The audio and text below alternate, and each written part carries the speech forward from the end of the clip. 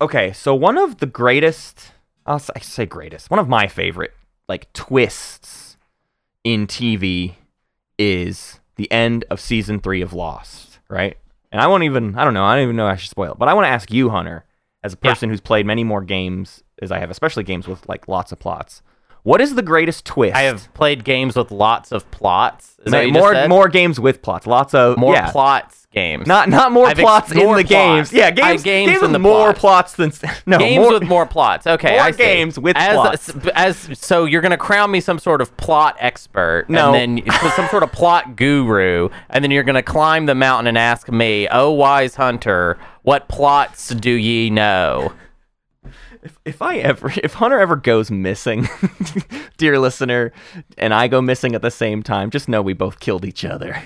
We both did it. It was both of us. No, Hunter, what's that's not the what you best? should take away from What's the that. best twist you've ever experienced in a video game? What's your favorite twist? Best twist in a video game. That's a tough question. Yeah? Video games aren't known for Aren't having good at twists. aren't really that good at twists. I mean, all of the ones that I can think of are bad. So I wouldn't say that there are any good ones. Matt, what's the best twist in video games to you? I mean, there's a decent little twist in like, is it Fallout 3? Where you like find out what I guess it's almost not even a twist, right? Because it's just part of the mystery of you trying to figure out what your dad's been up to. Isn't there a twist in there, though? I don't remember there Clearly being a it's twist the in best because Fallout I can't 3. remember it. It's such a good twist yeah. you can't remember, you know? Yeah, it seems awesome, Matt. This twist you can't really put together at all. You know what? The best twist in gaming is every other dialogue that happens in a Kingdom Hearts game, where it's just where you don't know what they're talking about, so it may or more or less is a twist, right? It may as well be a twist to you.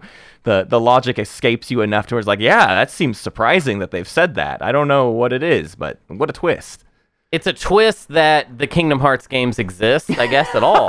That's kind of an interesting twist. Like, maybe the best twist in video games is the announcement of Kingdom Hearts. Yeah.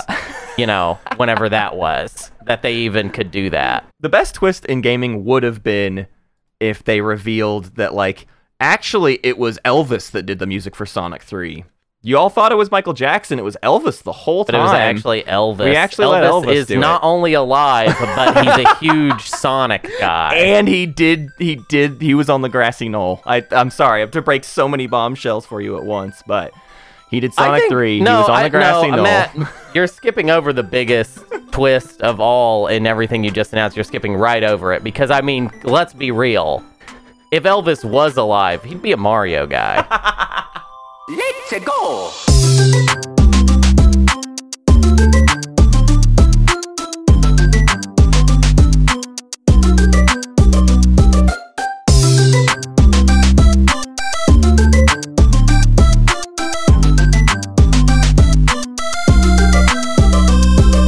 Hello and welcome to the Old Gamers Almanac.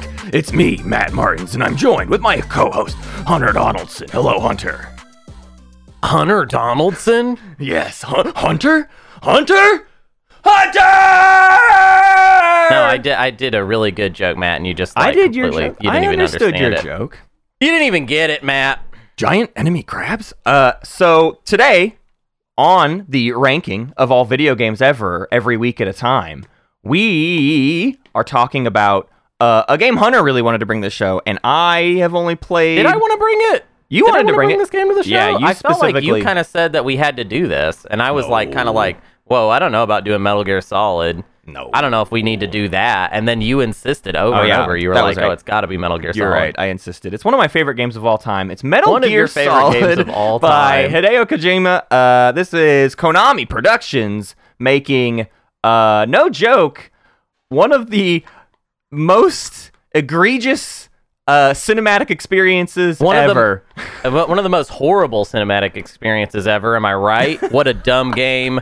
Oh no, oh no, oh no. That's not. Oh man! After today, we could put a bunch of Metal Gear Solid things on our various voice. There's a lot of good. Don't you already have the Metal Gear Solid I do. noticed like I exclamation don't have it mark pulled. thing? I can't do the sound right now, but I do have that one. So This game is a PS1 game. Everybody knows it. Boy howdy, it sure is well known because that's where we're at right now. This is game 49 on the list, and we're trying to, before we get to 50, put a bunch of top tier, top brass, race for the top games. Hunter, please tell me about Metal Gear Solid as it was in 1998 and the experience of this game hitting people's PlayStation 1s. Yeah, I played this in 1998 because of course I did. And I loved it for one specific reason, and then later for another reason. Oh. The first reason that I loved Metal Gear Solid is because you can get in a cardboard box and you can run around. And if you're a child, that is Grand Theft Auto 3 Rampage level of fun to be had. Yeah. Like, you're just playing at this, in Metal Gear Solid, the AI is really, really simple. The guards, they just walk around in the same danged old, pattern every single time. Whatever. Right. It's early days. Shut up. If you got a problem with it, shut up. What I love I'm too so about sick it. of everyone. Sure. What I love about it too is there's on your map there's cones of their vision, and even that is like suggestive, right? Like you can. Oh, is it? I mean, I was about to say the opposite. The cone is so specifically the only thing they can see that it's kind of dumb. Well, that I could stand at the end of a hallway. Yeah. And then a guard could be facing me. Yes. But if I'm not in the cone, that's it. I'm not even there. Well, but if I could, and that's one of the reasons that the camera is so weird in Metal Gear Solid, is they don't want you to see how silly the game is. Yeah, for sure. It's very silly game, and they're trying to obfuscate that by having the camera be the way it is. Yeah, I think the range of the cones, not the like left to right of it, but the distance away from them is where I experience the most gimme. And especially cameras, you can get right up under a camera and basically be in its cone, but like actually not because you're clearly standing underneath a camera. It don't know about you. Yeah. Anyways, yes, the AI is delightfully dumb. Is my agreement with you? Yeah, I mean it's. I mean, I don't think the intention is for it to be dumb. It's just like this is what they got. This is what they could do at this point. Right. Which I mean, it's the AI is robust enough to have just a wonderful time messing with it. Yeah. And for all the, I'm sure, smack talk we're going to have on the combat in this game, it is super fun to just play around with the guards. Yeah. And I did that for hours and hours when I was a kid. Yeah. It took me a couple times to learn this lesson of I played this emulation. I'm doing some save stating. I was kind of speeding up dialogue, which is its own hilarious. Everybody talks like this, except for when you do the double speed on the cinematics, and then everybody talks like this, and it's hilarious. The game is 10 times better when everyone has helium voices. But the game is 10 times better. The game is 10 times better. So the other thing about this though is I had to limit my use of save states because getting caught. Save states? This game is not, so stealthy that like when you get caught, it's a big deal because like it's pretty easy to get away from these guards and go hide somewhere else or whatever. And my normal reaction to like stealth games and having save states is like, I want to do all of this perfectly. So like I'll very often, I got caught, save state back. Like let's just load back. But like, if you're playing this game these days and you haven't played it before, like don't do that. I did it for a few rooms and I was like, whatever. I'm kind of blazing through these things. And then I was like, what I need to do is make sure I'm only going to use these save states for just like not having to rewatch cutscenes. It became my rule of save states is all I want to do is not have to rewatch some of the long cutscenes. So I'm saving at the start of a boss fight, but not like throughout the boss fight or throughout every single room or whatever. Like I'm just save stating to avoid rewatching long cutscenes, and that became a much better way to do it because getting caught and getting away and rehiding and like letting the patterns reset is hilarious and fun every time. Yeah, but speaking of cutscenes, Matt, we should summarize. The story of this game is very important. We should summarize the plot. Matt, take it away. Summarize the plot, if you will, of Metal Gear Solid 1.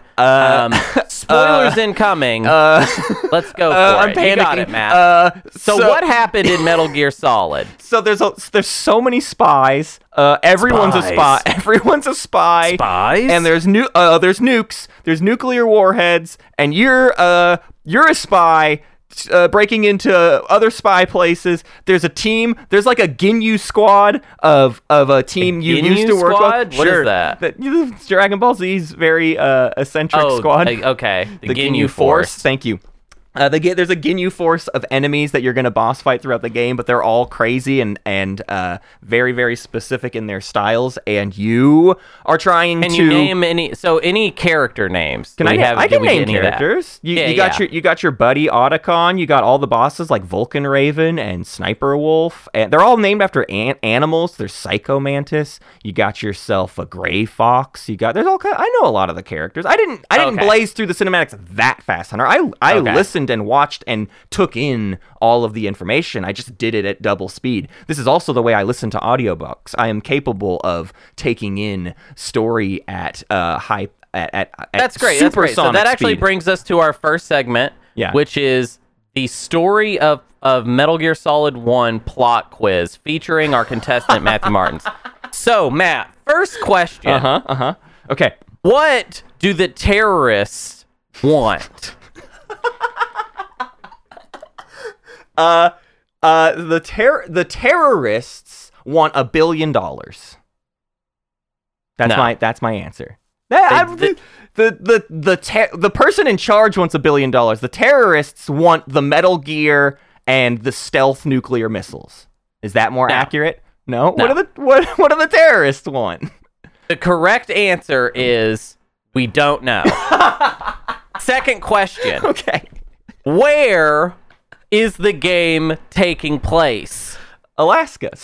Shadow Moses Island off the coast of Alaska. Incorrect. Oh no. What is it? The game is taking place on the PlayStation 1. The game knows it's a game, Matt, and that was the easy question. You know the game knows on the it's memory a game. card, in the controller, literally tells on the you disc. to look at the back of the CD It's true. case. You're right. The game is taking place on the disc. I cannot Okay. You're right. believe you. All right, I'm 0 for 2. I'm 0 for 2. You got any more for me? Yes. Who is Solidus Snake? Whoa. Should I spoil this? Is this a spoiler? Is this a... I can give an answer. Who Okay. is Solidus Snake? Solidus Snake is, in part, the president of the United States and also the third surviving clone of Big Boss? Incorrect. dang it. Incorrect. Oh, for His 3. name is George. Oh. I love that Solid Snake's name is Dave, just like the voice actors. It's just Dave. I'm Dave. He says it right at the very, very, very end. My name is Dave, and she's like, forgot that "Oh, he says okay." Oh, okay. Thanks for He letting just me know says that. his name is Dave.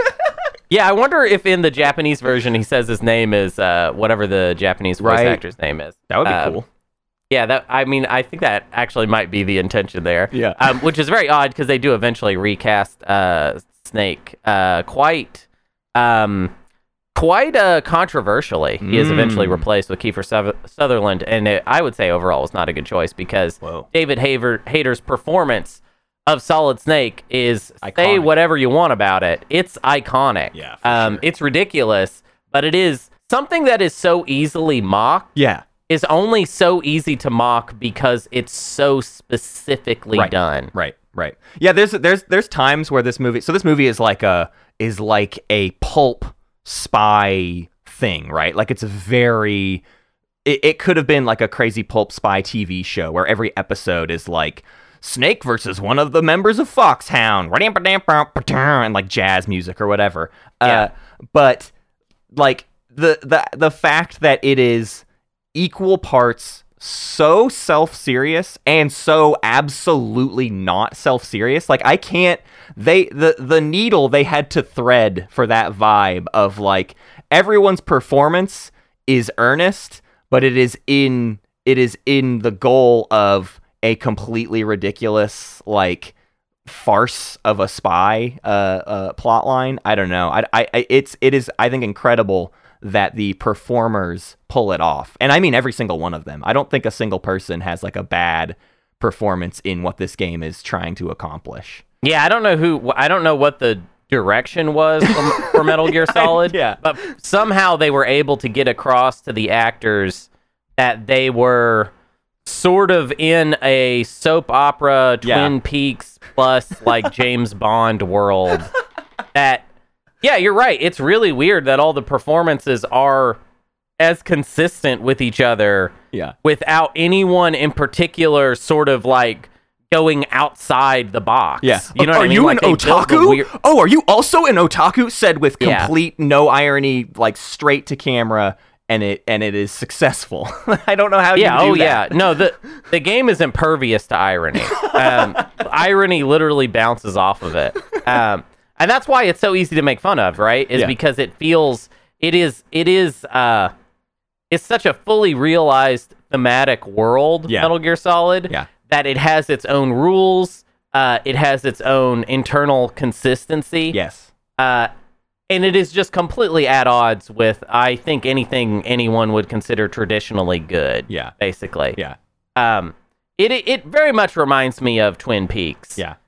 In that it is, Twin Peaks is David Lynch directing a soap opera, which is just a weird genre. Nobody likes soap operas. You know what I mean? Soap operas are not made for everybody. Yeah. But David Lynch liked them and saw something in there that he wanted to capitalize on. Right. So he makes a soap opera that basically obeys all the rules of a soap opera world. And then it's just interesting because you got this weird guy at the center of it just being like, see, this is what I wanted to do, basically. The fact that Metal Gear Solid is a game in which you can get a young, like a wolf pup to pee on you, but only if you are inside a cardboard box.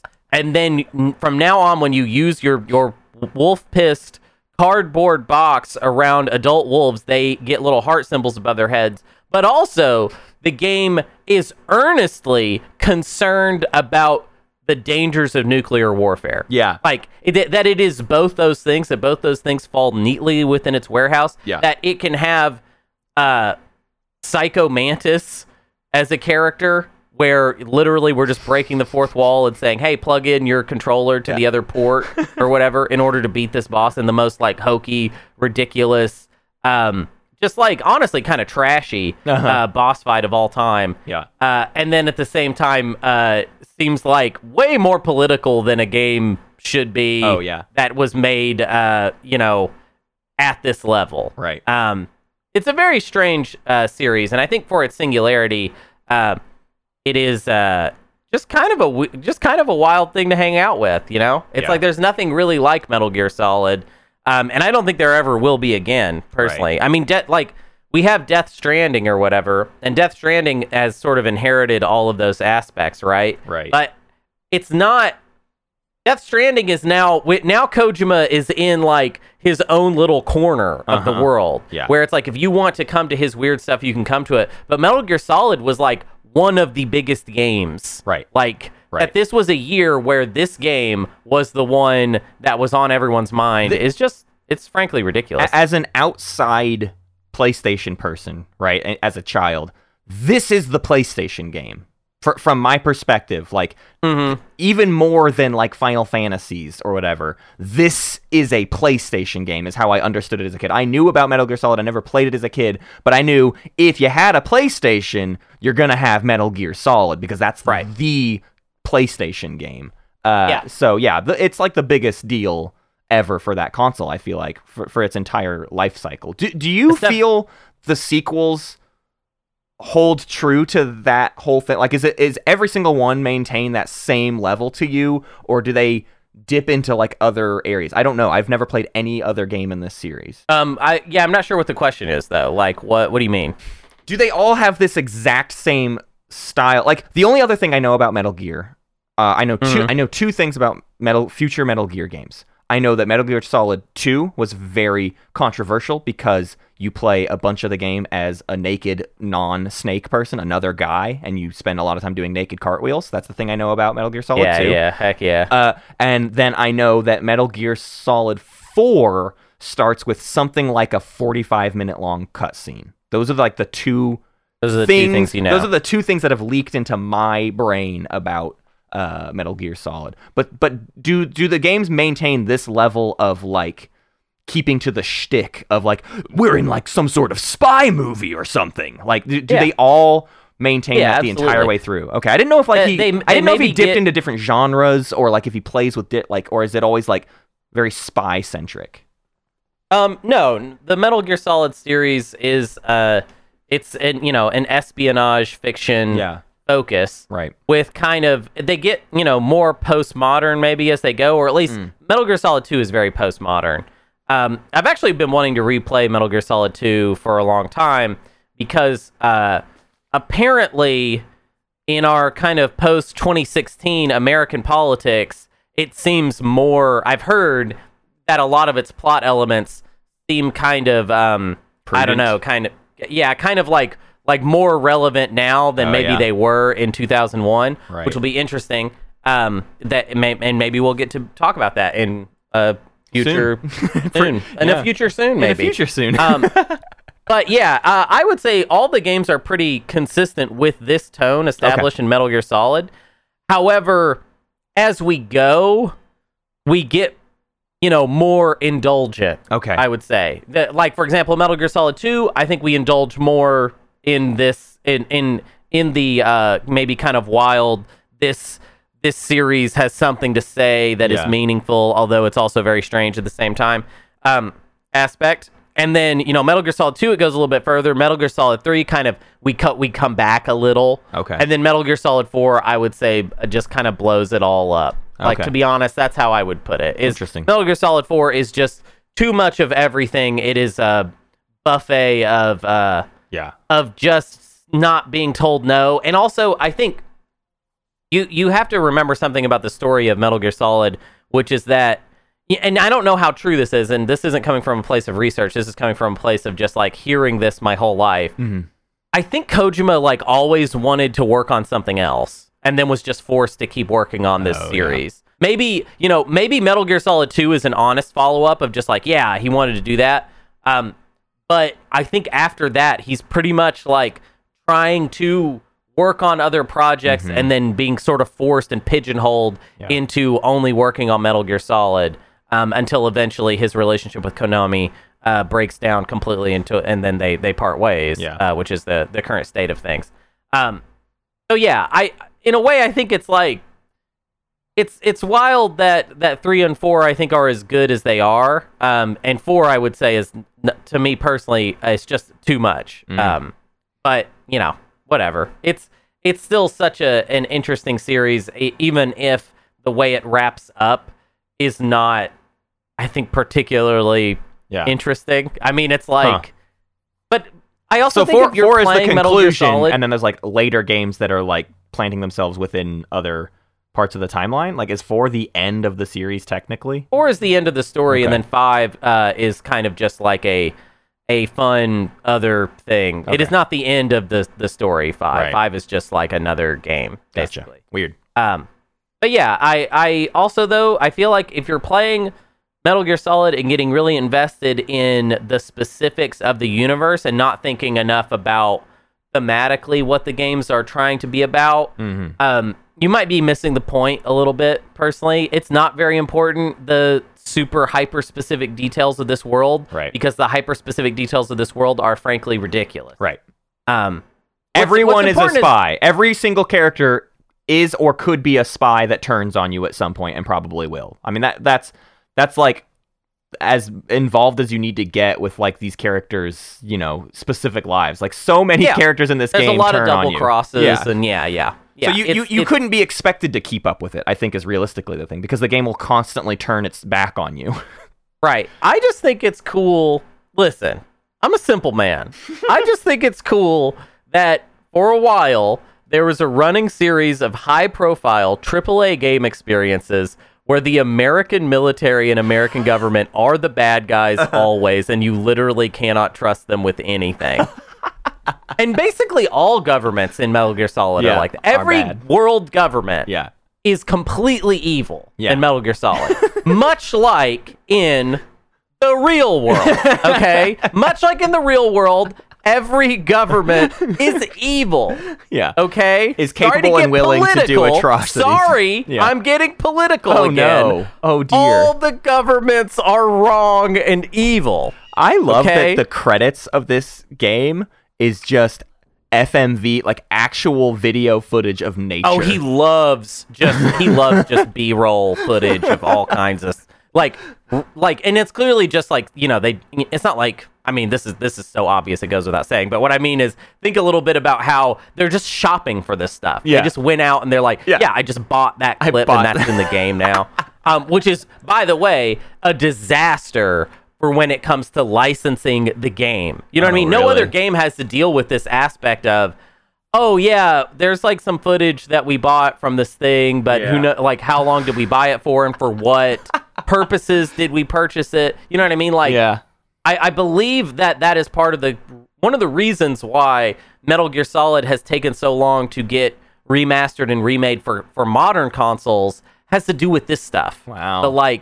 The footage straight up from other stuff. So that's a licensing issue every That's time. hilarious. Wow. And I didn't also, know that. we get a little bit of police knots in this game, which is very fun. I love that. I love that this game just cuts to some cinematics from police knots. That's great. Like, who does that? Right. Like, it's just that it's like it's hard to talk about a game like Metal Gear Solid and say anything new. If these games aren't for you, I totally understand. But Kojima has just such a specific style that I wish we had more games like this where it just feels like the game makes its own choices and does things that vaguely don't make sense, but they're just so personal. It's just like, no, this is just what we're doing here. And I realize there's a lot of indie games that have that level of heart and personal aspect to it, but this is not an indie game. Right. This is a big game. This is about as AAA as you get.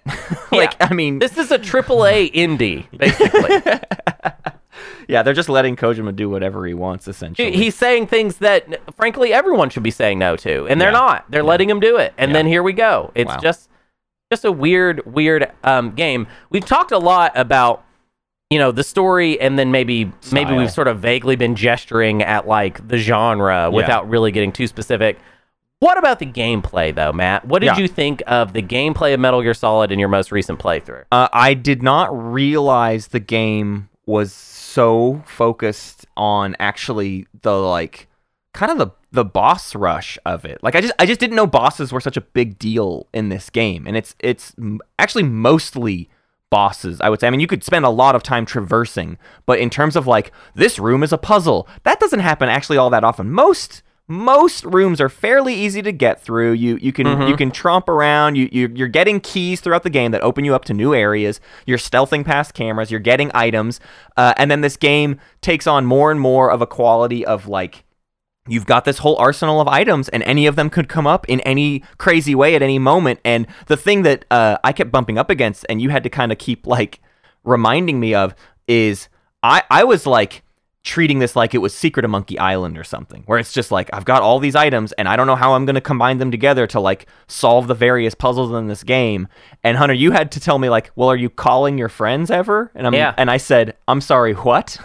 I did not realize, I didn't know how the menu worked for this game, and I didn't know how easy, I thought I had to like write down every single character's signal, like you to call them, they have like a signal. I didn't know there was even like, I didn't realize that the memory thing was like a button to go press or whatever. Regardless, for the first probably 3/4 of this game, I never called my friends to ask for help on clues for stuff, and apparently that's hey, actually that's like the entire game is getting clues for stuff.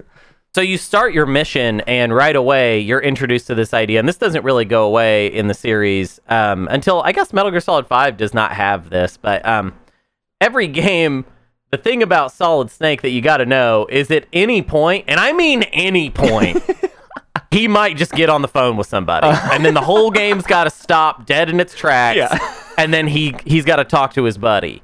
So at any point, you can call your buddies, and they literally tell you what your buddies are here to help you with. Each of them has like a purpose and a task for the different types of puzzles you might want to solve. I thought of this game like a pretty like obtuse, you got to figure out how to use this thing to get it the right way.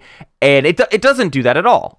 This wasn't my playing experience, but it's very easy to see now. The game wants you to know all its little tricks. It's chock full of goofy little tricks. It is obsessed with the mechanical things you could do with every single item. One thing I never knew you could do, you start the game with some cigarettes, and you can pull out those cigarettes and smoke them, and the smoke will reveal lasers in laser rooms that you need to navigate past. Now, you can also do that. I did that with, you have like infrared goggles you can throw on, and you can do it with that as well. I actually just ended up using infrared goggles like quite often, all the time. There's lots of things that get solved. But it's little tricks like that you hear other... This is why this is such a 1998 video game, too, because this is the game you would go to school and tell your friends you've been playing, and they would be like, did you figure out you can do this? And you'd be like, what? You can do that? Oh, I can't wait to get home, and I got to try it myself. Like, this is that kind of pre-internet learning little tricks, or more specifically, like, talk to your friends enough, and they will tell you all of the little tricks of things you can do. Your older brother is in the game. Yeah. They put your older brother in the game, so you can actually just ask your older brother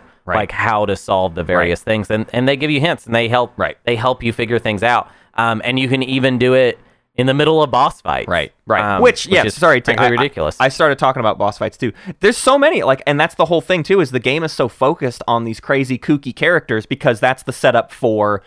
I think the main notable stuff in this game is these boss fights, right? The most, Psycho Mantis is like the most famous one because it's literally just completely throwing the game wide open and asking you to do crazy things. Switch the... I remember the very first time I ever played it, that took me so long to figure out because here's the thing. Here's my issue with the Psycho Mantis fight. He does the thing where he starts reading your memory card, right? He's like, he's just proving how psychic he is, and he starts reading your memory card.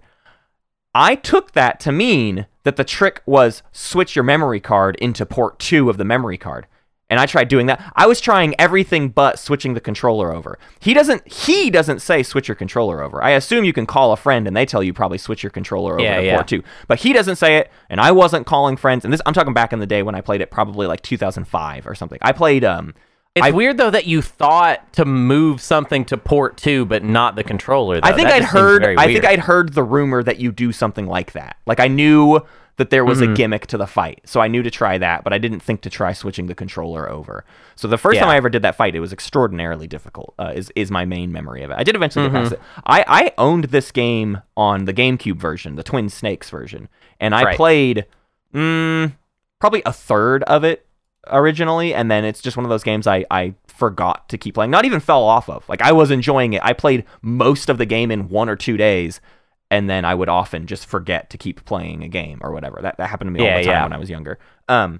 So this was my first full playthrough. So this was the first time I played later bosses. I think the furthest I got was the first Sniper Wolf fight, and I never did Vulcan Raven. I never did any of the end game, any of that stuff. So yeah, I missed out on a good 2/3 of this game when I originally played it. But yeah, I just didn't know that it was so character centric on this team of Foxhound, and you're just going from boss fight to boss fight, and it's mostly about the traversal from boss fight to boss fight, basically. And from a traversal standpoint too, the game in, I would say, 2 or 3 instances asks you to do a lot of backtracking, and it's easy for me to get frustrated at that kind of thing, but I was very quick to forgive this game for it, because it's not like your normal style of backtracking, because the backtracking seems to always precede like a very specific reason why you would want to have done that. Like, the game wants you to explore every inch of all of these rooms, and if you're barreling forward, it's kind of nice for the game to stop you and go, hey, did you check out all those other rooms? You should probably go do that. You probably should have been sneaking around a lot more than maybe you have been. And that was helpful for me to like have those moments. I got initially upset the first time that they're like, go find the sniper rifle so you can do something about Sniper Wolf. But in doing that, it helped me remember to like take a bit more time with like wandering around and doing stuff. I got a bit too beeline, you know what I mean? Yeah, and also like, nobody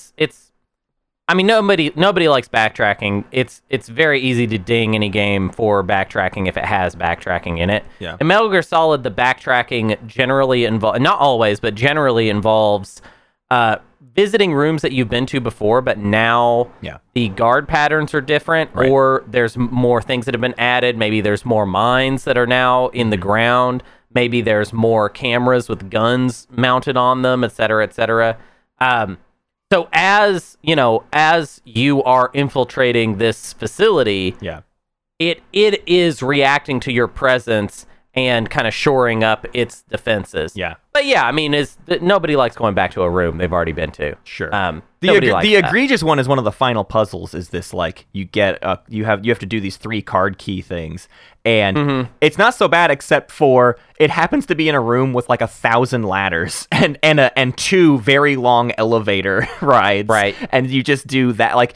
All the other parts of that backtracking is fine. You're going back through rooms, but there's just these things where it's like, okay, and hit circle to go up the ladder, and hit circle to go down the ladder, and up the ladder, and down. And it's like, that part was like, really? Right here at the end of the game, we're going to do this like a million times? But I don't know. The game's won you over so much by that point, that like every ridiculous thing seems part of it. You know what I mean? Like any ridiculous thing the game asks you to do feels like it's aware it's asking you to do maybe something ridiculous. Yeah, I think so. I don't know. I would say I could do without that. If there's a part I could do without, it's probably that part. But I think part of the reason why that's there, you'll notice this is a 2-disc game. This is a multi-disc game, right? And that's not because the game is particularly long, but it's more like because it feels like they are basically maybe kind of straining the space a lot. This game is full of dialogue. Yeah. And dialogue and cutscenes are probably just taking up most of the space on the on the old disc there. This game to me, I played it on a Smemulator, and I was able to kind of pump up the settings a little bit. Yeah. And I realized like this is basically the first PlayStation 2 game. Like it has way more in common with the way PlayStation 2 games are presented. Right. PlayStation 1 is so interesting because it's kind of like a halfway system. It is a transition system. Nintendo 64 is like, here's Mario 64. All right, we're just going all 3D. Get all the 3D stuff here all the time. PlayStation is like, it feels like almost like a sequel to the Sega Genesis. Yeah. Where we have all of these really great kind of sprite-based games, 2D games that just feel very tight and very good. And then it's also looking to the future at the same time with games like Metal Gear Solid. You have it actually, even with Konami, I can make this point. There are 2 types of PlayStation games: Castlevania Symphony of the Night and Metal Gear Solid. Right. Just within Konami's oeuvre, you can kind of cover everything that is great about the PlayStation. And yeah, Metal Gear Solid is your look at the future. And you know, the vocal performances I think hold up in spite of how ridiculous the script is.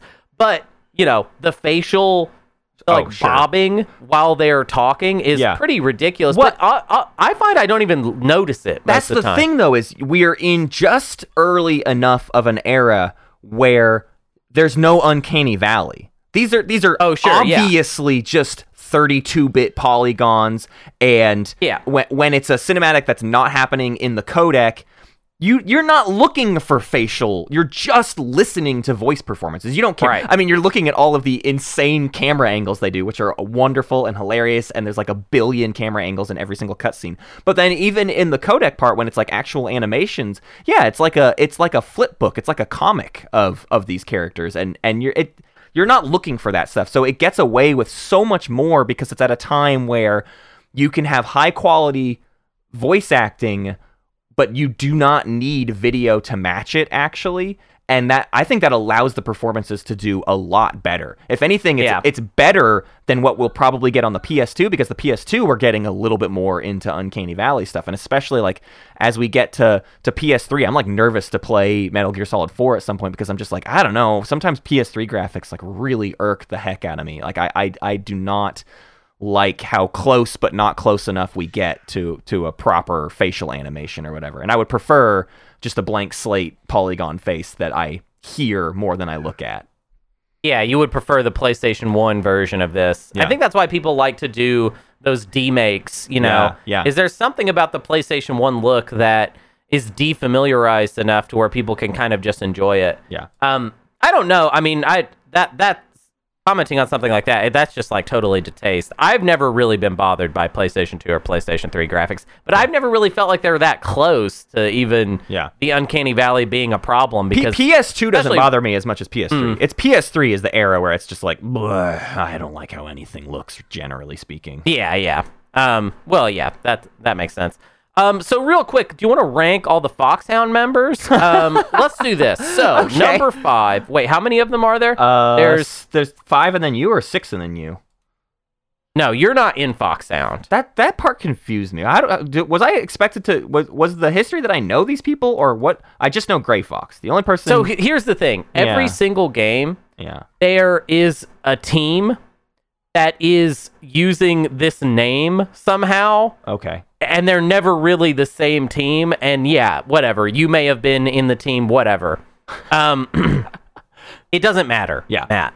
Yeah. But I know it doesn't matter, but it was something that I got very confused on early on, and then I think I fixed. All right, I'm going to list all of them off for you. Revolver Ocelot, which is like the first boss fight you do. And then you've got, scrolling He's through Russian. the character list, Psycho Mantis. Yep. Sniper Wolf. Yep. Vulcan Raven. Yep. This list has Decoy Octopus, but you do not actually fight. I guess that maybe they are a member of Foxhound, but they are not somebody you actually interact with. Do you want to include Decoy Octopus in this list? Well, we'll see whenever we get to my ranking. Okay. We'll find out. And then Liquid Snake. So that is 5. Okay. So wait, is that 5 or is that 6? Liquid, That's 6. Decoy, Vulcan, Sniper, Psycho, Revolver. That is 6. Sorry. That's 6. All right, so number 6 is going to be Liquid Snake. I think he's annoying. His voice is annoying. His look is annoying. I don't like him. He's dumb. Number 5, Vulcan Raven. Just kind of tropey. Doesn't really do a lot. I think his boss fight is kind of boring. Is he racist too? Kind of racist. I don't know. Yeah, seems like it could be kind of racist, but I'm not even going to go there. I don't even know. Yep. It's definitely very, very tropey, which is kind of like the nice word for it's probably racist. Right. The next one, okay, so number 4, I'll go ahead and give to Revolver Ocelot. Doesn't do a lot in this game, does a lot more in other games, and has a really great... Towards the end, well, I mean, I don't know. I guess he's just there, huh? He's just sort of there at the end. Interesting. Yeah, okay. He's got a great final moment of the game. Number 3, I'm going to give it to Psycho Mantis, just for the iconic boss fight. That's lower than I would have thought. Okay. Very fun, very interesting. Number 2, Sniper Wolf. Ridiculously poetic in such a way that makes the soap opera ambitions of Metal Gear Solid run true. And of course, the number 1 with a bullet, Decoy Octopus. So the greatest Metal Gear Solid 1 character of them all. What now, are Matt, you talking about? We're switching back to the quiz. Quiz mode. Okay. Matthew. Oh no. What scene? Oh no. What scene is notable for featuring Decoy Octopus? Oh my god. At what point in the game do you interact with Decoy Octopus? He's the DARPA chief, and he's a dead. He's a that corpse. is correct. I did. Matthew. I got one. That is correct. I got one. He is the DARPA chief. Yay! So Very good. He's the corpse, or he's just the chief? Is the corpse? No, he's not the corpse. Okay, I didn't think so. He's the chief. Yeah. He's the actual DARPA and that is chief. a huge spoiler, but who cares? Yeah, it doesn't make any sense even in the moment. But yeah, Decoy Octopus, fantastic character. He's the first member of Foxhound that you actually meet. And I think the scene with the DARPA chief is like one of my favorite scenes in any video game. It is so good at establishing how bonkers and like what the tone of this game is going to be. Yeah. Because it perfectly encapsulates all of the directions that Metal Gear Solid wants to go. It wants to be real world politics. Yeah. It wants to be fake world politics also. Gotcha. And then it wants to be goofy, pulpy, and strange. Yeah. And all 3 of those tones get captured in that one conversation with the DARPA chief. Yeah. Honestly, it is the wellspring from which the rest of Metal Gear Solid blossoms. Yeah. Thank you, Decoy Octopus. I finally sang your song. Here's my question for you, Hunter. This is the most important question, I think, of my understanding going forward in the series. Does Snake fuck? Yeah, why wouldn't he? He routinely insists he does not, and yet he is What do you mean he constantly insists that he does objectifying not? every woman. He's like, I can't do any relationships, and I don't get it. I don't get the vibe of Snake and his relationship with women. He hits on right. every single woman that we comes go. in front of his No, face. I can explain this aspect of Snake. So, Matt, are you familiar with a decade referred to as the 1980s? Are you familiar with this decade at all? Is that the cocaine one? It is the cocaine one. Kind of. I'm So- vaguely aware of the 80s. I spent 3 days in the 80s. I spent 3 days in the 80s. That's the extent of my knowledge of the 80s. True. That's actually, you had 3 days in the 80s. All right. So in the 80s, there were moving picture shows that you would watch on a screen. And in a lot of those, they would feature masculine, manly men Yeah. who are sexy, Yeah. sexist, Uh-huh. and for some reason don't necessarily do a lot of the hetero sexiness stuff. Yeah. Even though they're maybe like set up to do that, Yeah. it's kind of interesting. I think America was there's a Finding lot itself. going on in its brain, you know? And interesting, it should have sat down with itself and been like, what's going on with Look us? within. Look within a Yeah, little. maybe America should have sat down with a therapist and tried to work out what its real feelings were. Yeah. So yeah, I feel like Solid Snake is just in the tradition. I mean, he's literally named after Snake Plissken from Escape from New York. Oh. Literally, that's what his namesake. Okay. Is Kurt Russell, basically. interesting. And Hideo Kojima wanted Kurt Russell to play Solid Snake. That's hilarious. And it's just like, I don't know why Kurt Russell would have agreed to do that. Yeah. But, whatever. Good for Kojima to have for so long desired to get very famous people to be in his games and eventually got there. You know what I mean? Yeah, Good it's for true. that guy. It's true. Yeah, now he gets all the weird famous people he wants to Yeah. be in his games. Yeah, he's got Norman Reedus.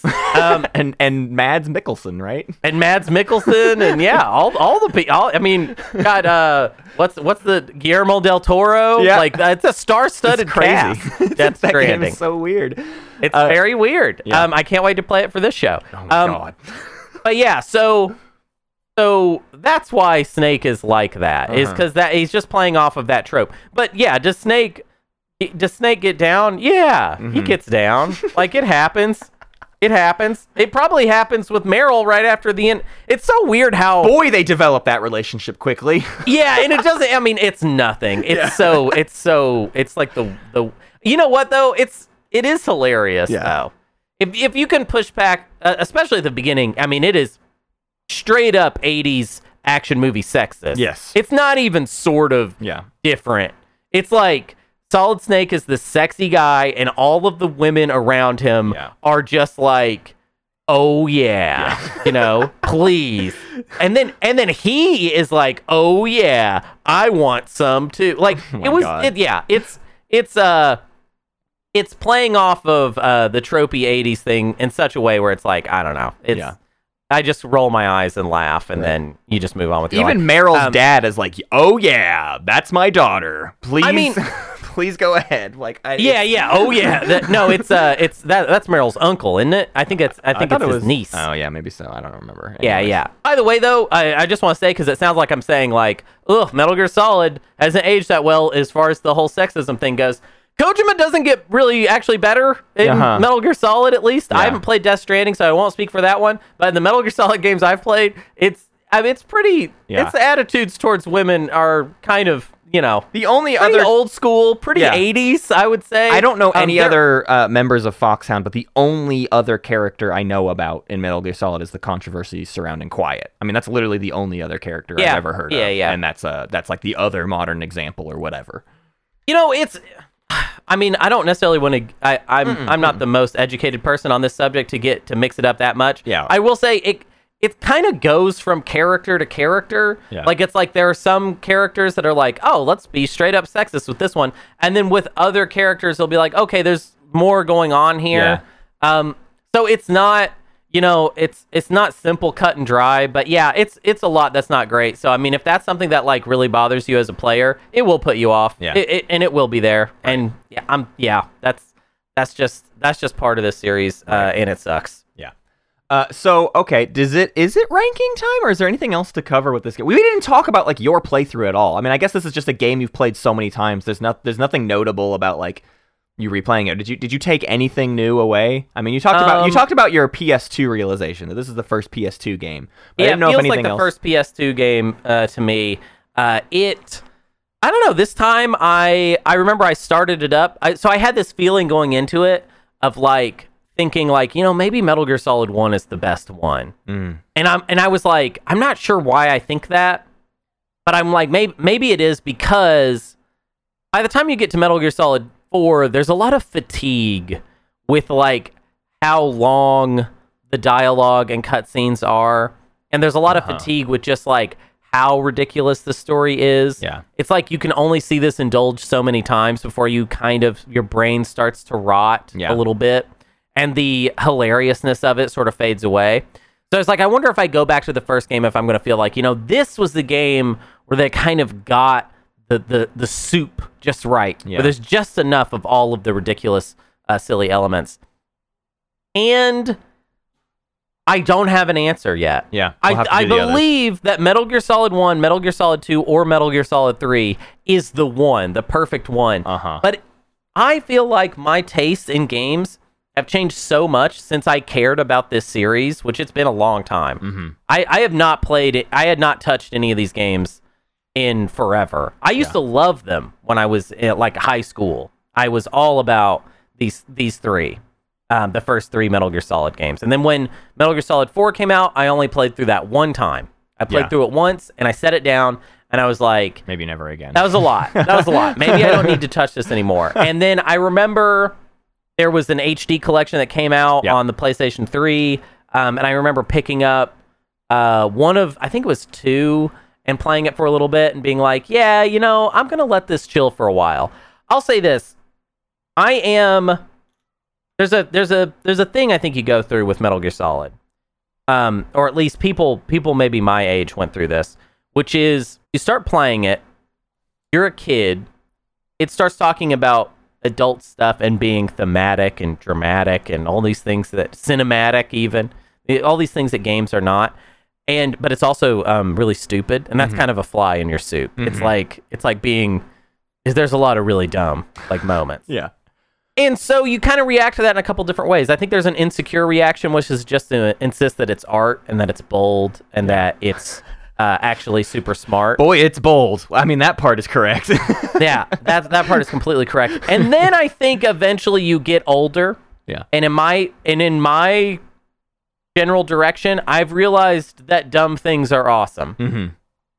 And Metal Gear Solid, to me, is maybe one of my favorite types of dumb thing. Yeah. Which is that it's a smart thing that's not afraid to be dumb. Right. I'm going to talk for just a second about one of my favorite genres of film is an Italian horror genre called giallo. Giallo is where we get the modern slasher movie. Yeah. Basically Halloween and Friday the 13th. These movies borrowed from this Italian genre, very trashy, very hilarious, always with some sort of point, but mostly so concerned with the aesthetics of it and being so full of itself that it kind of undercuts its own point. Yeah. By just being very silly and goofy. And they are my favorite, like, kind of dumb genres of film. Would be giallo. Yeah. An example of a giallo that isn't actually a giallo, but it's a very famous movie. If you've ever seen the movie Suspiria by Dario Argento, that is not strictly a giallo because giallo has a very specific genre convention that Suspiria does not get into. But Dario Argento is a very, especially at the time, had been making only giallo films and then made Suspiria. So that's a movie a lot of people have seen. that has a lot of kind of cinematic. It owes a lot cinematically to Giallo. But yeah, it's a genre I love, and honestly, Metal Gear Solid seems more like something like that, where there is an intellectual core, but also we're just not afraid to get aesthetically buck wild and just do whatever because it's fun, because it's hilarious.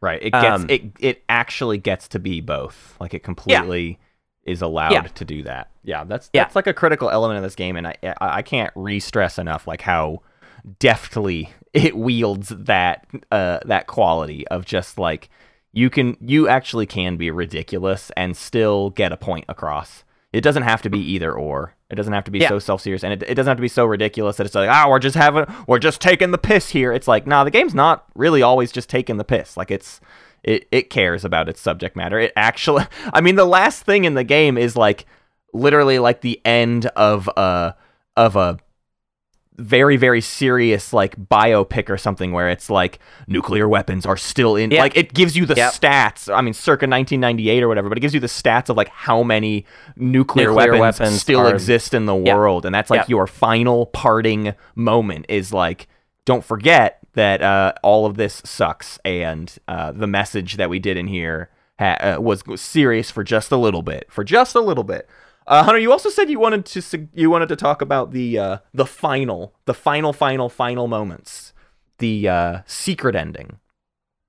The secret? Well, it's not really quite a secret. I mean, just at the end of the credits. Not secret. The post-credits scene. Sure. Yeah. So the final moment with Revolver Ocelot and whoever Revolver Ocelot is talking to via telephone was to my kid brain like one of the, like, you opened this, Matt, asking what the best twist in video games is. And I don't think there is really one. Sure. Because I don't think video games have gone that far with, like, manufacturing well-earned twists. But when I was a child, when I was 8 or 9, whenever I was playing this for the first time and hearing that conversation between Revolver Ocelot and the president setting up the next game in the series, it gave me chills, which is the dumbest thing I can tell you about me, is that I got chills from this goofy game that I love so much. So yeah, you know what? Yeah, I'll float that out there. And you know what? I will answer your question. It is the best twist of all time. Is the final moment in Metal Gear Solid. I don't care that it's dumb. Yeah. I don't care. The setup for 2. I did not realize there was only 3 years between Metal Gear Solid 1 and 2. I mean, I thought there was they like immediately started working on the follow-up. And the story of them making Metal Gear Solid 2 is quite wild and fantastic. Wow. Well, we will maybe get to in a future episode. Yeah, let's rank this ding dang thing. What do you say, Hunter? Yeah. Okay. You are the high end. I'm on the high end. Yeah. You're on the low end. Yep. Do you actually, I kind of want to hear your low end first. So what is the lowest you could rank this? The lowest I could go is probably I could go as low as just above Jet Set Radio. Number 15 is what this would be placed at. I think Jet Set Radio is a lot of style too, right? Metal Gear Solid is seeming like one of the most stylistic games on the PS1. It's a different genre of style from Jet Set Radio, but Jet Set Radio has so much more jank in it that from a mechanical standpoint, Metal Gear Solid succeeds in almost every direction, basically. Well, but what about? Did you not like Portal more than Metal Gear Solid? No. Especially not on the replay. Mm-hmm. Yeah. What about Mario Kart 64? Why do you want me to throw Metal Gear Solid in the trash? I just want to see You're how begging. low. No, I literally couldn't go lower. Like this is a fun experience. Narratively, I had more fun than I ever had in either of the Mass Effect 2s or 3s. Like it's the fact that it's aware of its goofiness. I wish Mass Effect could be goofier. You know what I mean? Mass Effect 2 and 3 would be like literally some of my favorite games ever if they leaned as hard as Metal Gear Solid. If they went that hard with all of the dialogue options and all the things like that, those would be like some of the greatest games ever made if they went crazy like Metal Gear Solid. If it had does. a real goofy specific slant to it. If it was going for anything specifically instead of just kind of trying to be generic crowd pleasing. Okay. The highest I could go is number 4, right above Getting Over It with Bennett Foddy. This is an all-timer for you, basically. This is an all-timer for me. Yep. This is a game I've been playing my whole life. Yep. It with a very notable 10-year gap there, but it still holds up to me, and I think very well it might be the best in the series. I don't know. I think part of OGA will be us finding this out, and maybe Metal Gear Solids will have to get kind of juggled around a bit because I don't know. The first 3 games to me are pretty consistently great. Yeah. But I don't know, I don't know if that means that all 3 deserve, a spot in the top 10. But I could, at this point, confidently put Metal Gear Solid at number 4. Gotcha. So let's start at the bottom. Yeah, real quickly, just because as a brief aside, and you may have already said it without saying it, when you were introducing things, you said you thought one thing about it as a kid, and then it later was great to you for a different reason. The first run being because you can get it in a cardboard box. Did you specify what the later thing is, or is it just realizing the adultness of it and the goofiness of it? Or was there a more specific thing you had intended to say? I think what I meant to allude to is just like that later in life I have realized that I love dumb stuff and that I'm a dumb guy. Great. And I don't, then that's fine, Yeah. and that Metal Gear Solid can be dumb and I can love it for being the, it's not even, I don't know. It's like this very specific. I feel bad calling it dumb because it's almost like it's as if I'm watching David Lynch movies and being like, oh, they're dumb because they don't specifically land you in a point. I think I treat dumb like such a compliment, though. I think that's the thing is that people maybe need to realize. We've talked in various contexts about this, but like one of my favorite movies ever is Swiss Army Man, and it is explicitly because of how dumb it is. It's so incredibly dumb. I love, because dumb things are the only things having fun with their stuff. I want people to have fun with their stuff. I think that's or at least dumb fun has a particular chaotic energy to it that is so lovely, and so wonderful. It's heartwarming. It's inherently heartwarming, no matter what the genre is or what they're actually doing. Like, it can be darkly dumb. Like, you're talking about a horror genre that is dumb, but in that way, like, it still brings more joy for the thing to be dumb than for it to be like wildly self-serious. Babies are dumb, and they do stuff like roll around in the mud or whatever, and it's great. And you witness that chaotic, dumb baby energy, That's exactly and it makes you want to roll around in the mud. And sometimes it's fun to experience media that is rolling around in the mud and being ridiculous. And Metal Gear Solid, if to use this rolling around in the mud analogy, is rolling around in the mud in a baby diaper, pooping in it, and then getting up and being like, I'm very concerned about nuclear war. Like, that is what Metal Gear Solid is doing, and I love it for that. That is fantastic. Anyways. So starting at the bottom, seeing if this thing goes above Hitman. So basically, another stealth game, another dumb game. Very dumb. Hitman is so dumb. Hitman wouldn't exist without Metal Gear Solid. It definitely wouldn't, and I think that is like the easy feather to put in Metal Gear Solid. It jumps Hitman's right ahead daddy. of it. Yeah, exactly. Like Hitman is carrying a torch very successfully, right, and running past the finish line. But the relay race was started with Metal Gear Solid, and Metal Gear Solid gave them the lead. Right? They put our team way ahead of the other teams so that Hitman could just kind of win it in the end. 100% agree there that it will definitely sneak past Hitman. Crusader Kings 3 is where I allow Hunter to talk to himself for a moment. Hey Hunter, let's we like Metal Gear Solid more than Crusader Kings 3, right? Yeah, bud, we do. All right, cool. So Metal Gear Solid goes past Crusader Kings 3. Yeah. Okay, next up is one. This is might be another conversation, although I'm more involved in it. Raw Danger versus Metal Gear Solid. Raw Danger, very dumb. What a dumb game, but super dumb. So lovable. Something that is trying something so specific and succeeding at something so specific. But I would argue Metal Gear Solid trying something so specific. I think Metal Gear Solid is maybe almost even difficult to remember that you're playing a PS1 game in 1998. Right. There are times where I got used to the cinematic quality. I mean, okay, to go back to our Mass Effect comparison, there's so much stuff you can read about and watch about Mass Effect and their focus on making a cinematic experience. They wanted it to feel like a movie, and they had cinematic directors of photography making these dialogue scenes, really specifically trying to invoke certain things. And Metal Gear Solid, for me, is the earliest instance I can think of something knocking that out of the park in terms of cinematic quality. And I mean, Raw Danger is a disaster movie. It's also quite cinematic, but it's just another thing where I think the legacy of Metal Gear Solid, I'm giving Metal Gear Solid a ton of legacy points because it has its legacy and it still plays great. Like right now, I played it for effectively my first time ever. I mean, I played some of it back in the day, but I played it all for the first time, and I never felt like I was playing an old game. You know what I mean? Yeah, Metal Gear Solid is Raw Danger, but on the main stage, and everyone's looking at it. That's how I would make that. I would distinguish them that way. And pulling it and off. Succeeding fully. Whereas Raw Danger is reaching for something non-existent. Yeah. And then being like, okay, that didn't all work out, but I love how weird you flopped that out there. Yeah. But Metal Gear Solid is it's a complete game. Yeah. It's done. They baked it completely. Yeah. So we're gonna put it up above Raw Danger.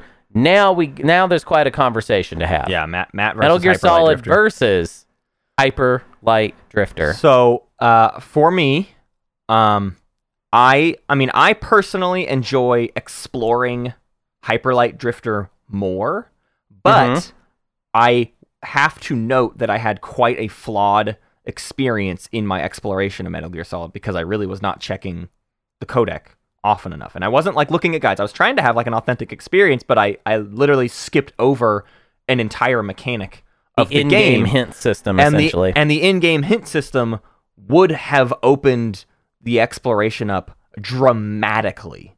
I mean, every time I talked to you, Hunter, while I was playing, you didn't even know how often you were giving me a hint that I didn't know about. Like every conversation with you, you're like, "Well, did you do this?" And it was like, okay, I better go play again right now. I better go start playing that again. It's like, oh wow, this works this way. Like I had those aha moments. This game is crazy filled with aha moments that I think is very, very good from an exploration-y kind of game thing. And then from a boss fight perspective, I mean, through and through, I mean, Hyper Light Drifter is one of my favorite games to control. That's why it's so high up on my list. Is I think it feels perfect, and that's not going to be true for everybody. That's sort of the big thing with Hyper Light Drifter. But it's just like Hyper Light Drifter is one of the hardest games that I just clicked into immediately, and that's why it feels really good to me. So it's not like Metal Gear Solid feels as good as Hyper Light Drifter, but I think even despite its technical limitations of the time, you still pull off a lot. I mean, the biggest thing being, you can fail a stealth check, and you can fail at the combat, and you can still push forward in the game. Like, you can still get a wet, you can play it a different way. Like, you don't have to lean even into that. Like, you can find another path, and that did work for me. Like, I found a way to do it without using the elements that didn't work so good, maybe even just for me. Someone else could be awesome at the combat, and I wasn't as good at it, but I found other ways to be successful in the game. So I think all of that works, and the legacy far outshines Hyper Light Drifter, obviously. The game is pretty open to experimentation. Yeah. But I'm interested. We have not talked about Hyper Light Drifter on this show for quite a while. We haven't had a game in this range for a bit. I'm wondering, because you've played a lot of games this year, Matt. This is the most games I've ever played in my entire life in 1 year. We're about to have played your 50th game. Yeah, 50 games in 1 year is literally insane for me. I usually probably play 15 games a year, if I that. don't know if you remember, but towards the beginning of the show, you did claim that Hyper Light Drifter was your second favorite game of all time, which, of course, I took very well and was just quite a gentleman about it. Has that changed at all? Because I noticed Hyper Light Drifter is at number 11 on this list. Yeah, it's not even top 10. This is our list, right? This is our group list. Right, right. And there are flaws in Hyper Light Drifter that I personally look past, but recognize exist, and that is why I so often am willing to allow Hyper Light Drifter to sort of fall further, because I recognize it's something that just clicks with me. You know what I mean? I mean, it's really it's not nearly to the same extent, and we had this conversation. I don't want to get into this, but I mean, it's very similar to like Final Fantasy VII, where you're sort of just sidestepping and saying like, I don't need to fight for this that much because like, you know, you're allowing things to happen, even though you would not on your own list do that if it was up to you. Hyper Light Drifter, I don't know if it's my second favorite game. Celeste changed a lot for me. Yeah. So, I know I know what it is now. So I know your top 3. I don't know if I know my top 3. So I know it. Okay. That's the thing, is I know your top 3. Yeah. Well, regardless, I don't know if Hyper Light Drifter is necessarily up there anyway. I mean, I got your top 10 pulled up right here. Like, well, you have my top 10 from this list, sure. Yeah. There's other games that exist, maybe. At this point, though, we don't have this proof list, of that, but this list encompasses like 6 of the 8 games you've played before the show. Yeah, so we're not allowed to ever talk about The Witness, because then we would be done. That would be it. We've played all my games. Then Matt's history would be over. It would be complete. Well, what is it? It's Metroid, the Game Boy one. Metroid Fusion. That's right. Metroid Fusion. And then The Witness, and then I think we've completed the Matt Martin's curriculum. Because we're doing Skyrim right now, right? So that'll be Skyrim's already on the list. Yep. Oblivion, we got to do Oblivion. Well, but Skyrim is the same, right? So basically, just kind of I mean, what's the difference between Skyrim and Oblivion? As someone that's played both, I would say that Oblivion is kind of the Metal Gear Solid to Skyrim's Ocarina of Time, is how I would describe it. We got to play Morrowind. I mean, I'm sad that we're even doing Skyrim, because we should have done Morrowind first, but it's literally ain't got time to do Morrowind right now, though. Yeah, no, we don't. We don't. Someday we'll do Morrowind. Anyways, back to Hyper Light Drifter. Yeah. So, anyways, I'm all right. I'm 1,000%. You'll allow it. That's what it comes down to. Is I will allow it, because I know that Hyper Light Drifter doesn't mean anywhere close to as much as you, and Hyper Light Drifter doesn't mean as much to me as Metal Gear Solid means to you, and I know that. Even if Hyper Light Drifter is a game I like a lot, like you've been playing. How is that possible, though? Because Hyper Light Drifter is your current number 3 according to my rankings. Metal Gear Solid. If I had a list of every game I've ever played, ranked, Metal Gear Solid would probably not make the top 20. That seems insane to me. I can't imagine what your top 20 is. It doesn't matter. Here's what the thing, though, is. Even at my number 3, which I don't know if it is, but we'll take your. You've done the numbers, right here. You've run the numbers. It says it right here. Yeah. It literally says it. Even if Hyper Light Drifter is my number 3, like as a lowercase g gamer that's trapped in the Dadlands, my top 3 probably don't mean as much to me as your top 30 mean to you. That is my read on the situation. Well, if that's the only reason to put Metal Gear Solid above Hyper Light Drifter, well, then I'm sorry. I think we got to let Hyper Light Drifter regain some lost glory. I do not buy that you are even slightly willing to put Metal Gear Solid under Papers, Please, Quake, and Ocarina of Time. I don't buy that for a well, I was kind of looking forward to the Metal Gear Solid versus Ocarina of Time. I want to have that conversation too. Well, here, how about that? Let's do a meta thing. Yeah. Let's jump ahead. Let's jump ahead, and then we'll see. Metal Gear Solid versus Papers, Please. What do we think? Papers, Please is such a specific little experience that it is cool. I mean, Papers, Please kind of keeps getting knocked down in my own personal ranking, honestly. I think it is cool, but I don't think it is magic. Whereas Metal Gear Solid is magic. When it works, when it does the things, the aha moments in Metal Gear Solid are magic. Yeah, Papers, Please, I feel like is... I think it's perfect, but the scope is so small that it's very hard to talk about versus like most games. Yeah, right. Also, Papers, Please has this problem of like, I generally, if a game has a superior sequel, or whether it's spiritual or actual, I feel like I in my head I will be like, well, but I mean, someday, Papers. Someday we're gonna play Obra Dinn, and like we're gonna like forget about Papers. Obra Dinn is like so much better than Papers, Please. But yeah, okay.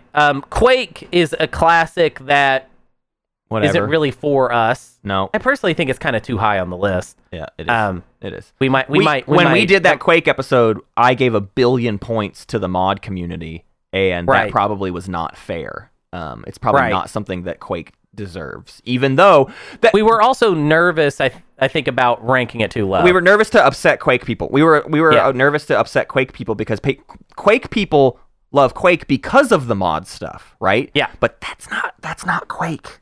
Unfortunately, that's not Quake. That's mods. Yeah, that's mods. That's Ooh, I'm going to use that argument against you in the Skyrim episode. It'll work. It's going to work great. It's already working in my playthrough of Skyrim right now on my Steam Deck, which is hard to mod. Are you playing Todd's version or mod? I'm playing Todd's modded? version with a patch. You know, that's I'm okay. just doing the patch. I'm doing the unofficial patch, and that's it. Unofficial patch. Yeah. Okay. So let's talk about it. Metal Gear Solid versus Ocarina of Time. Yeah. Ocarina of Time, as compared to Metal Gear Solid. Metal Gear Solid has sequels. They all improve on various elements of the mechanical formula. Uh-huh. However, they also bloat and go in various weird directions with the story to such an extent that I would say it's very reasonable for anyone to choose one of the first 3 Metal Gear Solids as their favorite. Mm-hmm.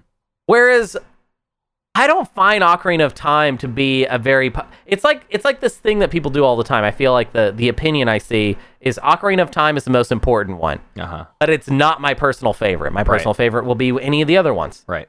Because of that, and we talked about it, in the Ocarina of Time episode, that kind of stagnant period where Nintendo is too precious with the design of Zelda games. I think everybody in the world is afraid to say Ocarina of Time is not like a perfect game or anything. Mm-hmm. I think the world gives Ocarina of Time a lot of clout when it's good. It's undeniably good, but it's not like it's just not doing anything that somebody else could not have done. Yeah. And Metal Gear Solid is doing something that nobody else can do because nobody does what Kojima does, and nobody tries. Nobody would let anybody else do it. Like it's even just a marvel of capitalism that someone allowed Kojima to make this. You know what I mean? It goes against everything in the system that Kojima was allowed to make this. Yeah, it's pretty weird. I mean, it's just weird that it exists and that it has it has all of these different ideas in it. It's funny because I think, to me, Metal Gear Solid games they're kind of a monument to a bit messier, a bit more open design, a bit more personal and ridiculous, whereas Nintendo is the straight down the middle, crowd-pleasing, have everything figured out, have everything easily communicated to the player where they can land into every moment. Yes. Particularly. However, the problem is that the game feels sort of static. Yeah. And I feel like this is a weakness of Nintendo that, depending on what game or what series you're talking about, is either a bigger problem or less of a problem. And I feel like Ocarina of Time has kind of a bit of a stasis in the experience of it. Metal Gear Solid has the right amount of openness and is hilarious to me. I'm just tired of celebrating safety. And so the whole thing with Zelda as a series is it's almost always safe. And then sometimes that safety works, like in Ocarina of Time's case, or like Breath of the Wild was taking some swings, but like Link to the Past and Ocarina of Time are safe and they work. And then like Skyward Sword was supposed to be safe and it didn't work. And like look how much it flummoxes when the safety didn't get it anywhere. Whereas Metal Gear Solid is choosing to not be safe, which means it will not suffer those same... It cannot suffer those same problems. Because it will be just as weird today as it will be 100 years from now. Yeah. Basically. Exactly. Whereas Ocarina of Time, there will be future generations that will pick it up and not understand that there's anything to be excited about with it. Yeah. That's probably already happening, to be frank. It's probably already at a point where the latest Zelda game is the one you should play. Yeah. And... why play those old ones? Those are those old crappy games. Right. Yeah, I think so. Whereas Metal Gear Solid, people are going to be going back to that and being like, look, what what is this? Yeah. Why did this exist at all? Yeah. Metal Gear Solid versus Halo Combat Evolved. Whoa. This is a kind of a weird one. I mean, for me, it's easy. For you, it's easy. What are you feeling? I think Metal Gear Solid jumps right ahead of Oh, in this style of argument. I don't see what happens on this show is we get into like a certain tract of argument, and some games that argument needs to be had, and some games, even if they're higher, their argument for where they're higher does not take place in the argument we're having. It just doesn't exist. And I just don't think Halo Combat Evolved's argument exists in this frame. okay. I just think Metal Gear Solid is more interesting across the board than all of the things Halo brought to the table. Okay. I'm significantly more interested in the conversation between Katamari Damacy and Metal Gear Solid, where it's just so like, let's get to that. Halo. this is where I really, really, really slow down. Okay. Because this is my argument constantly for Katamari Damacy is the jank is the design, and the goofiness leads to the jank being the design, and it is a holistic, perfect experience in that. And Metal Gear Solid is like that. There's jank, but also there's jank that doesn't work for me, and I don't think was intended, and I bounce off of, and that's where I get tripped up on, like, I don't know, Katamari is artfully done in its jank. And they're both curios. They're both gonna be just as weird today as they're gonna be weird in 100 years. Yep. I think if that is the argument that we use to get it past Ocarina of Time and Halo, and that argument does not hold water against the king of all cosmos. Exactly. It sure don't. Yeah. And it just it also is the kind of thing of, like, Katamari Damacy was more or less like unremake. I mean, like, they did one sequel that sounds like was pretty good, but was also that. I mean, it's a similar story, right? They forced Katamari Damacy to be a series when the creator truly wanted to do something different. Right. Right. Oh, and that way, actually, they kind of have the same deal. Yeah. He escaped it much quicker. Except for Kojima stayed with it for a very long time, whereas the other guy was like, "I'm getting out of here." Yeah. I am chill with stopping here. Yeah.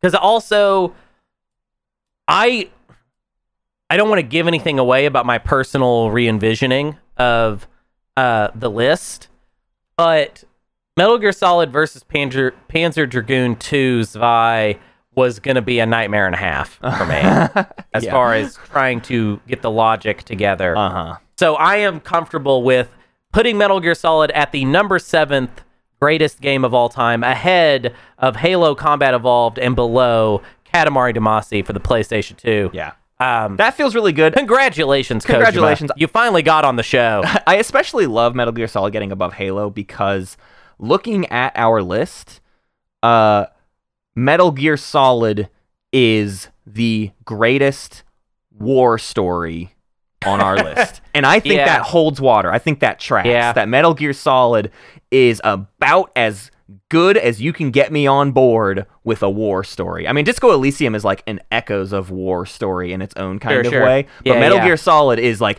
you're a soldier in the army. And like, it's the best example we have of that. Metal Gear Solid also is like has a winking eye and it lampoons while also being somehow very serious in its own universe.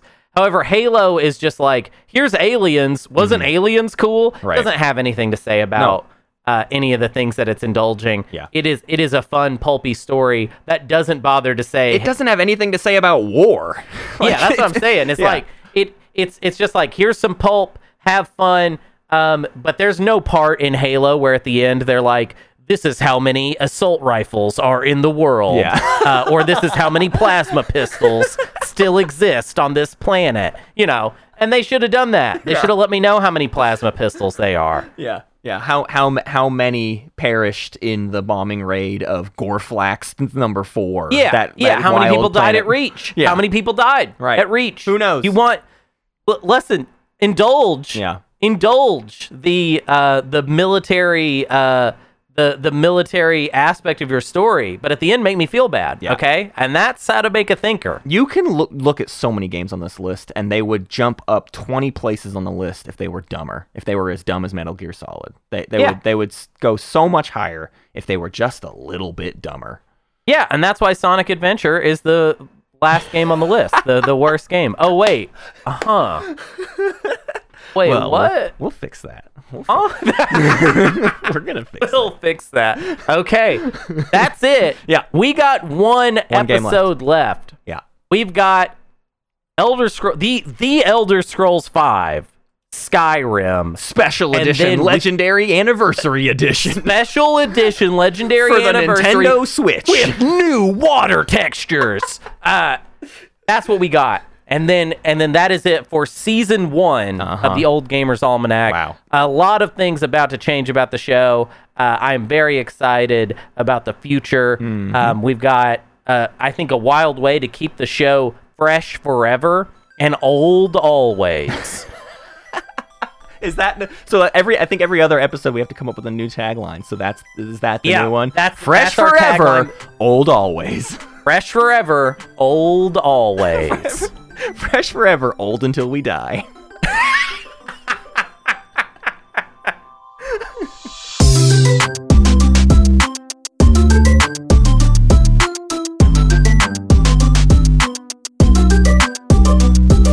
Thank y'all for listening to Old Gamers Almanac. Produced by Hunter Donaldson and Matt Martins. Music by Nat Corey.